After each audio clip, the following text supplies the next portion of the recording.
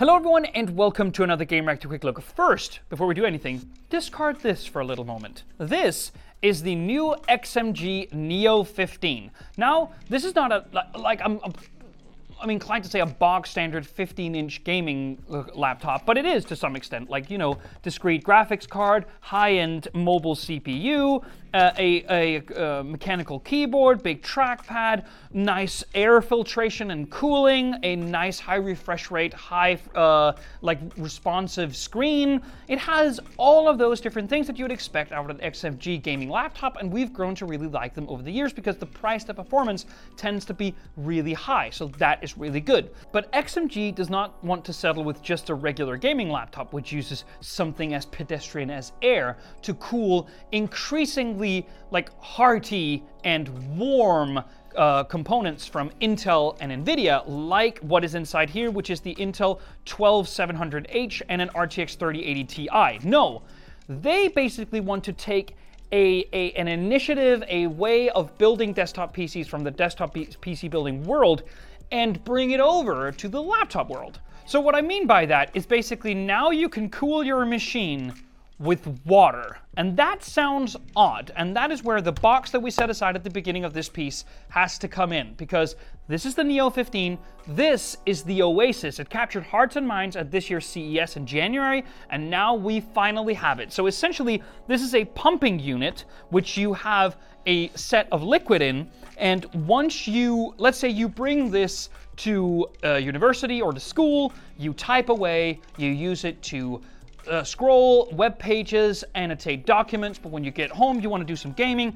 You can see, apart from, you know, your regular lineup of ports here on the back, such as charging, gigabit Ethernet, HDMI, USB Type-C, there's this little rubberized cover here. If you remove that, you get to pumping housing ports here, where you can screw in this fancy cable.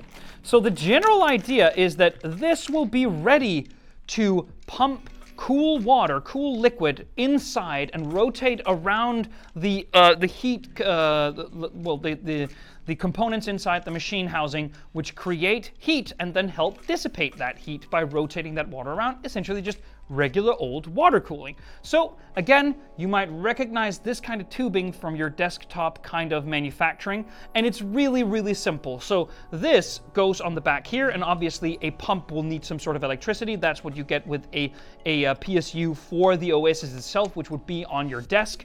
So these two would be here, and when you get home, it's a very simple job of just attaching this, and then you're off to the races. And there's dedicated software in here to take full advantage of that. So there's a little bit of extra stuff here to help you basically dose and make sure that the correct amount of liquid is circulating effectively inside your system. So what does that mean? Well, XMG promises a 20-degree reduction in both the Intel CPU and NVIDIA GPU temperatures, and it can handle up to 175 watts of heat dissipation. Now, this little quick release system, apparently only found on the Neo 15 for now, is supposed to be really sort of quick access. So basically, you're supposed to just click, and there you go. And then you just snap it off, and well, that's it. You put the rubberized little protection pad on here, and then you can go. Now inside here, we find a 160 milliliter reservoir. It's pretty lightweight at 1.4 kilograms, which includes the liquid, by the way. There's also some small RGB accents around the case, and generally they've just gone for a smaller physical footprint here. I think it's really cool. Inside, we also find a 120 millimeter fan, which is basically automatic, or there's 3 different fan speeds, which communicates via Bluetooth to the actual machine. Now, the cool thing is that you could just buy this machine and have it regularly air cooled, and it will just set you back a number of thousands of euros, and it's fine. You can use that. But whenever you want to buy an Oasis, it's 199 euros, which seems not as excessive as I thought. So hopefully we're going to be able to test this now and see if we can find that same 20-degree reduction. For much more on that, stay tuned to Gamereactor. See you on the next one.